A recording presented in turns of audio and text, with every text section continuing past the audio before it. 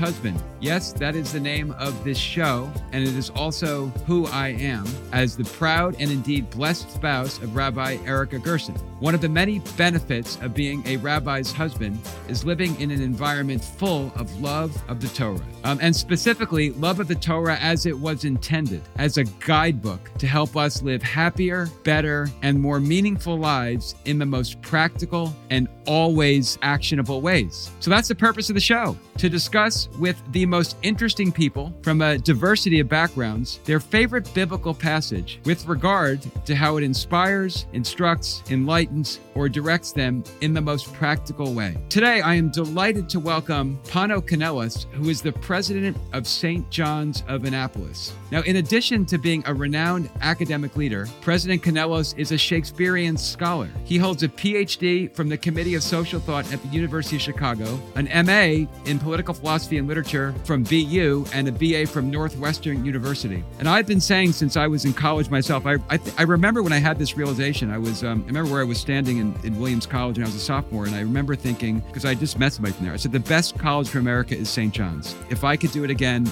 I would go to St. John's and study the great books. And I've been thinking that ever since. Consequently, what an honor and a privilege and a pleasure to have the president of that college, President Kanelos, here on The Rabbi's Husband. Pano, welcome to The Rabbi's Husband. Mark, I just thank you so much for inviting me to have a conversation. I'm just absolutely delighted to be here. Thank you. So tell us a little bit about yourself and how you got to St. John's and what St. John's stands for. And I just remember being so impressed by these young people I met from St. John's when I was young, 25 years ago, and how intellectually serious they were, how rigorous their learning was. Well, I'll say very little about myself other than I'm probably the least appropriate person to be president of this college, in that, my background was not one that would set me up for this kind of position. I grew up in the back of a Greek diner. My family are Greek. I'm a first-generation Greek American, and nobody in my family had ever been to college, both my immediate family or my extended family. But I spent a lot of time in the back of the restaurant before and after school. Where was the restaurant? What state? Our first restaurants were in Chicago. Okay. Later on, our family migrated to Arizona. But, when you're a kid and, this was before you can get on devices of all sorts. So I occupied myself with the original handheld device. It was called the printed book. And I spent a lot of time reading and, sort of became a lover of books. And through my own academic journey, I came to the institution that is probably where books are most lovingly encountered, St. John's College. And just to kind of briefly describe the college to those of you who are not familiar with it, it's a great books college. We have no majors. All of our students study the great books, mostly of the Western tradition, from the classical world to the modern world. And it's interdisciplinary. We read original text in philosophy, literature, science, mathematics, the arts, completely discussion-based at every stage. So our students have this kind of common intellectual journey and reading the same text, discussing the same text together as a kind of cohort moving through 4 years. And what's extraordinary is our faculty have that same journey. So our faculty, no matter what their background is, what their PhD is in, whether it's, biochemistry or the classics or music theory, they have to teach across the entire curriculum, which means they teach everything from ancient Greek to physics to French poetry. So every professor can teach every subject? Yeah. Amazing. How can they do that? Well, it depends on how you define teaching. So we actually don't call our faculty professors, because professors are those who profess some sort of expertise. We call our faculty tutors, and tutor is rooted in the word for guardian. They're sort of guardians of a kind of way of being together, a tradition of reading. And, the job of our tutors is to convene the classroom, ask a kind of opening question to incite discussion, and then be a participant, be a fellow traveler with the students in the discussion of text. So sometimes that can even include, quote unquote, teaching a language like Greek and sort of learning it coterminously with the students themselves and being kind of seekers together. And it's quite powerful. Incredible. What a beautiful way of learning, and it speaks to the greatness of your institution. Now, it's so interesting that you grew up in Greek diners. I grew up in New Jersey and loved diners and still do love diners. And one of the things that I've always wondered about them, which I suppose you can answer, is how can there be so many things on the menu, all of them good? The great mystery, like the 20-page diner menu. It's a mystery behind the scenes as well. I mean, essentially, okay, the secret sauce is that if you look at the menu and you carefully think about what it is that you can order, there are about 10 or 12 different elements that are recombined in lots of different ways. Eggs, cheese, a couple types of meat, a few different types of bread. But it's, you can riff quite a bit off those kind of fundamental ingredients. But it comes out of the sense of Greek hospitality, right? Greek hospitality is about overabundance, right? The table has to be full. Everybody has to have everything they want. Wow. You feel honor bound to make sure that everybody's pleased. Whatever you're in the mood for, just keep flipping the page, and you're going to find it could be a Reuben sandwich, it could be waffles, it could be fried calamari, whatever it is, it's going to be in there. Wow. And so it's all based intellectually and spiritually, really, on this concept of Greek hospitality. And operationally, it's the same manageable number of items, just combined in different ways. Yeah, I think that's exactly right. Yeah. Fascinating. Okay, so now let's get into your chosen text, which is Proverbs 27, 1 through 8. Tell us about Proverbs 27, 1 through 8, and why is it so meaningful to you? I'm glad you identified it as my chosen text and not my favorite. It's not a favorite of mine, to be honest. It is something that recently piqued my curiosity. I'm a close reader, somebody who takes careful time with text, both in reading and discussion. And so oftentimes you find yourself kind of laser focused on passages or lines or a word that seems to glow with meaning, but that meaning isn't evident at first, and you just want to keep going back to it. And so in this sort of block of Proverbs, was sort of one particular set of lines, one proverb that seemed kind of rich with signification, but I'm not exactly sure I understand it entirely. And so that was part of my motivation for bringing it up, lifting it up for our conversation today. And it's the seventh proverb in the chapter, and it's reads in the version I have, which is the New King James Version. It translates it as a satiated soul mocks honeycombs, but to a hungry soul, even bitter things appear sweet. So I remember reading that. It was kind of a showstopper. I'm like, wait, what is that? What the heck does that mean? I mean, it's such an arresting image. Like, what is a satiated soul? Right. How can a soul be satiated? And then you start asking other questions. Well, what is a hungry soul? And then you start asking questions like, well, then what is sweetness to the soul? So I just started wrestling with this particular passage and have been thinking about it and returning to it recently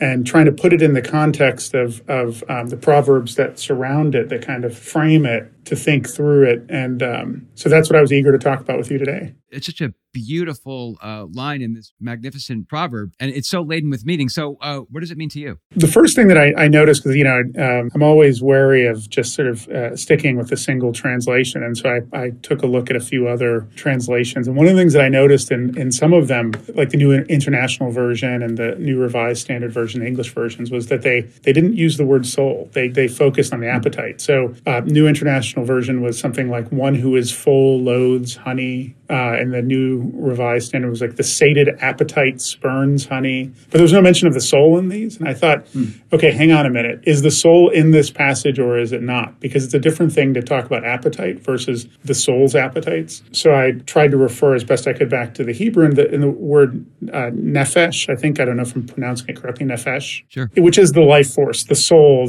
it's there in the original. So I'm going to hang on to that as kind of reading this being a passage that does direct us towards thinking not just about appetite, but the appetite relative to the soul. And I rewound to the beginning of this set of Proverbs, the beginning of chapter 27. I was like, okay, what's the pattern here? Like, what's the mosaic? I'd love your feedback, because I don't know that I have this right, but I'll give you my run-through up to the passage. The first couple lines, which essentially say, do not boast about tomorrow. You don't know what's going to happen. You shouldn't praise yourself, let your friends do it, seem to me to be referring to a sort of sense of pride that we have, a kind of ego, or what the Greeks might have called thumos, right? That sense of one's own self-importance, self-worth, a kind of spiritedness. That's not necessarily a bad thing, but it can become a bad thing. It can be overgrown. And in the next couple passages, the next couple lines, you see that spirit becoming overgrown. The next few lines talk about the wrath of a man without discernment is heavier than a stone or sand. Wrath is merciless and anger passionate, but jealousy supports nothing. And so what's the connection between that sense of pride and this wrath and this anger and this jealousy? And it seems to me that we want that that which we do not have because we have a sense of entitlement. So we sort of want this entitlement. We don't have it. That's where jealousy comes into play. And then there's sort of this turn where in the next two sets of Proverbs, it starts to talk about the necessity of hearing criticism. Those who love us they basically keep us in place. It talks about how the wounds of a friend are more trustworthy than the voluntary kisses of an enemy, or open brief proofs are better than hidden love. So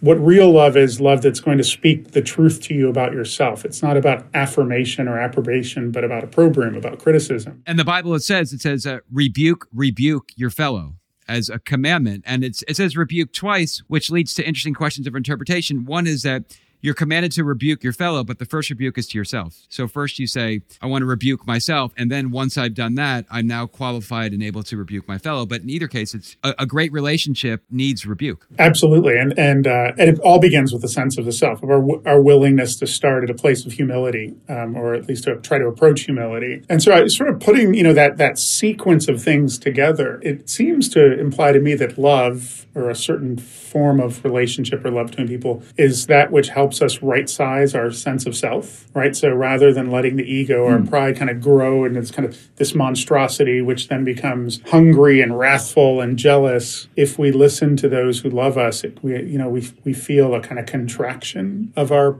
ego. And that's where that's helped me get a little purchase into all this stuff about honeycombs and sweetness. I was sort of thinking, okay, is it that the soul can be satiated when the soul is right-sized? So it's not about what goes into the soul, superfluity of sweetness. It's that if your soul is right-sized, your sense of self is small, you understand who you are in the universe and in the world and relative to the divine, that it doesn't take very much to fill that soul with sweetness. And I think about that. I think about, what is it when we really feel our soul being satiated, when we feel that deeply? It's those quiet moments. You're at the dinner table with your family and your kids are there and you're having a conversation and the light's kind of striking everybody and the food's nice, or you're by a fire with a book. Those small things, to me, that's when the soul feels filled with honey. Very interesting, because I had a slightly different interpretation of this. Now, the premise of biblical interpretation is there are 70 faces to the Torah. There are 70 ways, multiple true ways to interpret every verse. Every verse teaches us in multiple ways. But the translation I have here is one who is full or satiated loathes honey. Now, the late great president of Israel, Shimon Peres, was asked, what is the greatest Jewish contribution to humanity? He had a lot to choose from. He could have chosen something technological or something medical or something military or something humanitarian or something intellectual. He said the greatest Jewish contribution to humanity is dissatisfaction. He said, teaching us that the proper disposition really for all times is to always be dissatisfied, because when we're dissatisfied, we want to improve something, whether it's about ourselves or about the world. So we should always be dissatisfied. And when you pointed this out, I said, this is it, because if you're full, in other words, if you're satisfied, you will loathe even honey. You will become so totally deformed that even something that is so the quintessentially tasty item, you're going to loathe it, because the proper state of man is not satisfaction. It is dissatisfaction. Where on the contrast, if you're hungry, in other words, if you're dissatisfied, then you can experience sweetness. That's so interesting. I think I agree with that. I guess part of it is I think it's hard to go through life and not feel at some point a sense of your soul feeling some sort of rest or satiation.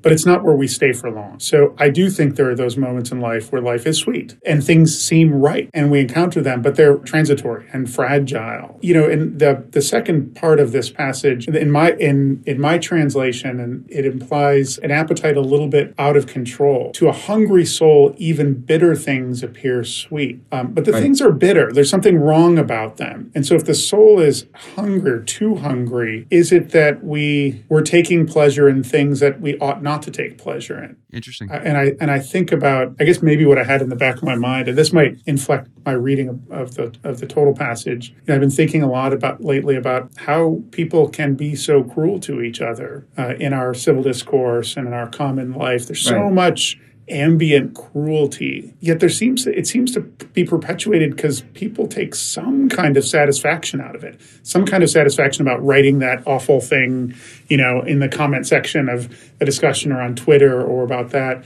There's something satisfying to me, and that was that kind of sweetness for something that ought to be perceived of as bitter seemed to me to indicate a soul that was ravenous or too hungry. So the question is, what is the role of satisfaction?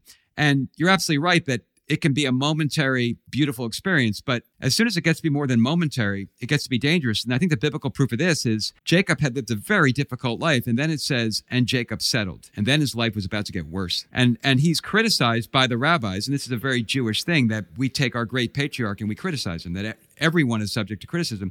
But we criticize him for settling. The rabbis, all the sages, the ancients say, many rewards do the righteous. Settling is not one of them. And so Jacob gets criticized for settling. And when you settle, you're satisfied, you're not hungry. Because how often do we, after going through such challenges or difficulties, do people finally feel they've reached a state of satisfaction or settlement, and then something else happens and they're no longer settled? And in comes a biblical tradition and said, that's okay. That's the way it should be. Like, there's really no such thing of settling for the righteous. So I think that's empirically true, Mark. I mean, I don't know that there's anybody who's ever achieved a sense of absolute satiation and feeling like that's it. I have what I need and I'm done. And if they do, that is dangerous. I think it's absolutely dangerous. So interesting. I think I'm bringing in some sense also my own perspective here as an Orthodox Christian, Eastern Orthodox Christian, and thinking about the ends of life. In the Orthodox tradition, we often say that the purpose of the existence of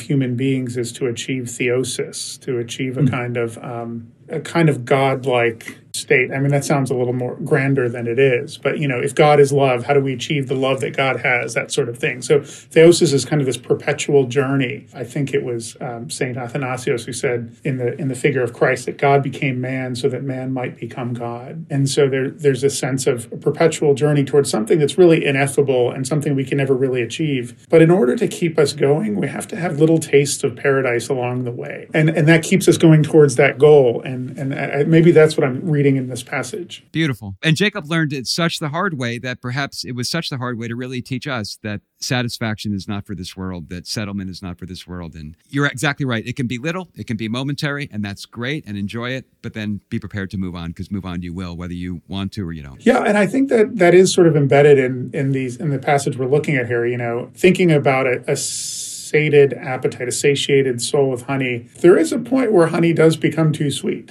right?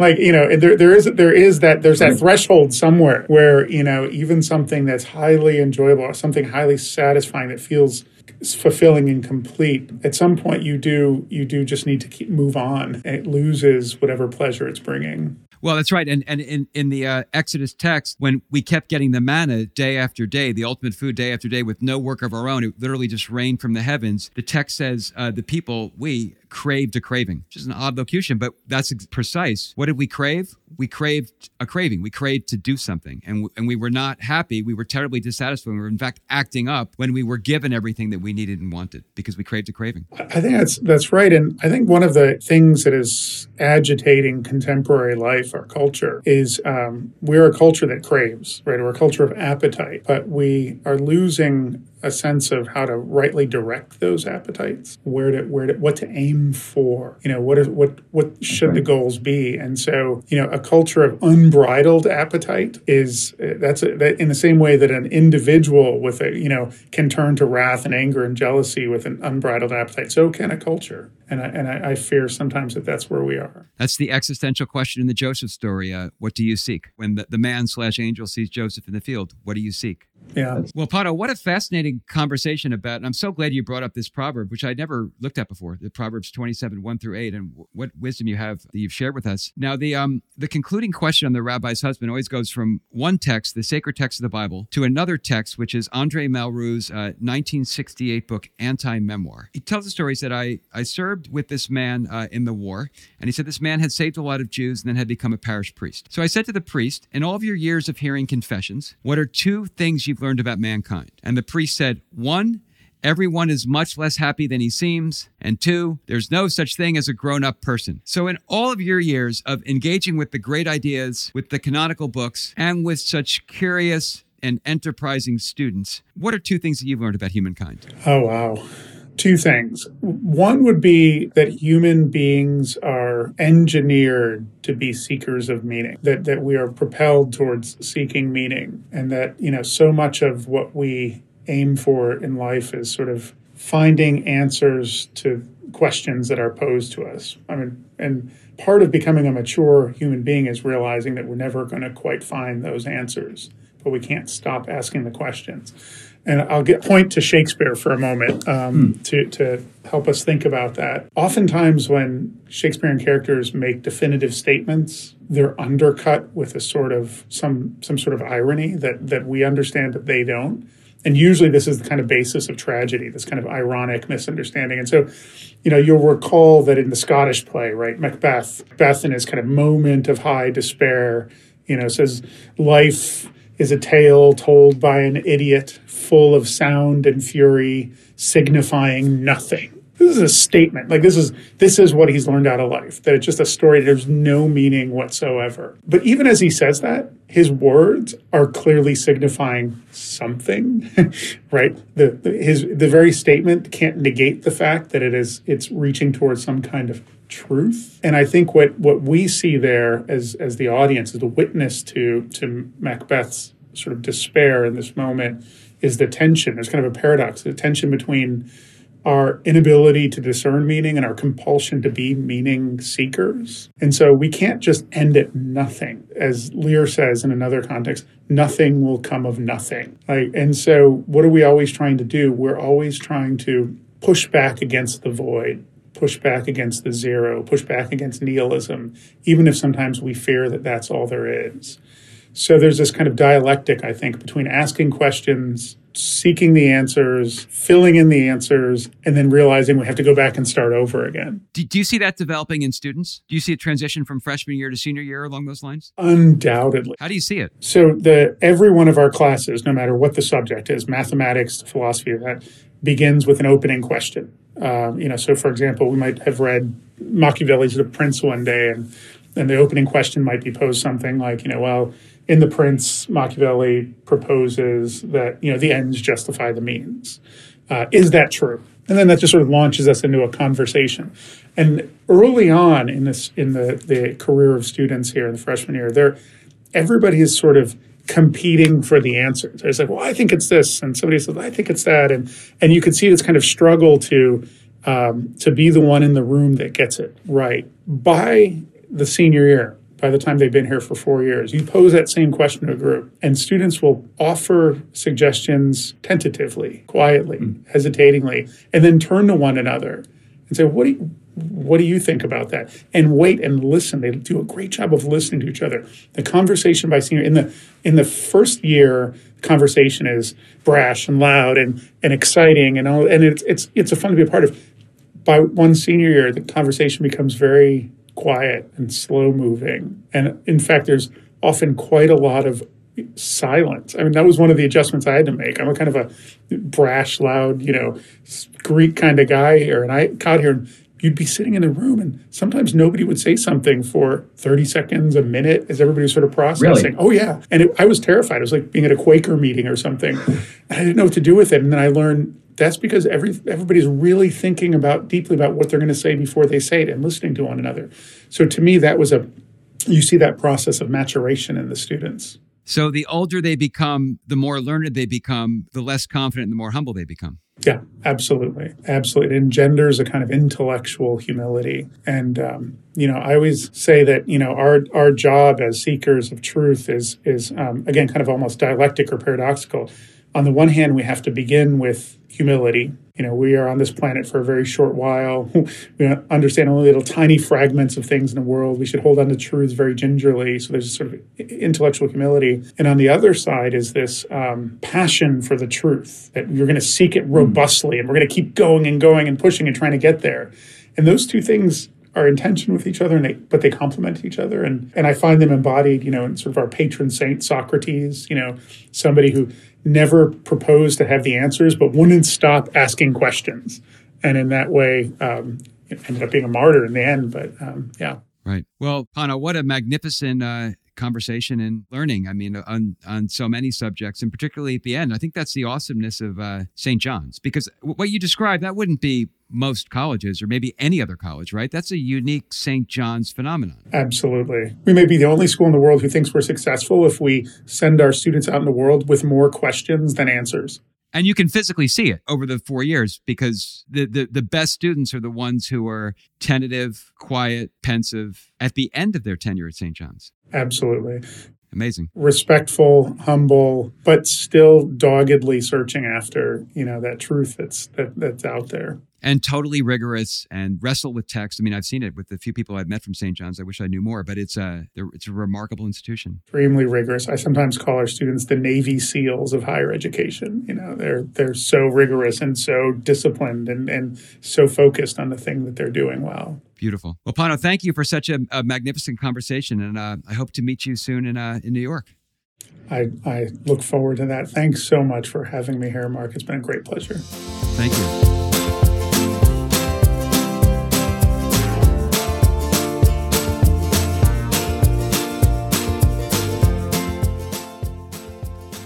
Well, thank you all for listening, and what a confirmation about the true greatness that is St. John's and the kinds of people it attracts and the kinds of ideas it teaches and the way it instructs in those ideas. And it's just such an honor to have Pano Kanelos, the president of St. John's Annapolis, on today to discuss this proverb, which is of such depth and such wisdom and such current instruction that I had never looked at before. But when Pano, when the president of St. John's says this is what he wanted to discuss, it was just, I was all over it. And it was just such a blessing to have him on and have him lead us through this terrific discussion of Proverbs 27, 1-8. And so thank you for listening. And next year in Graceland.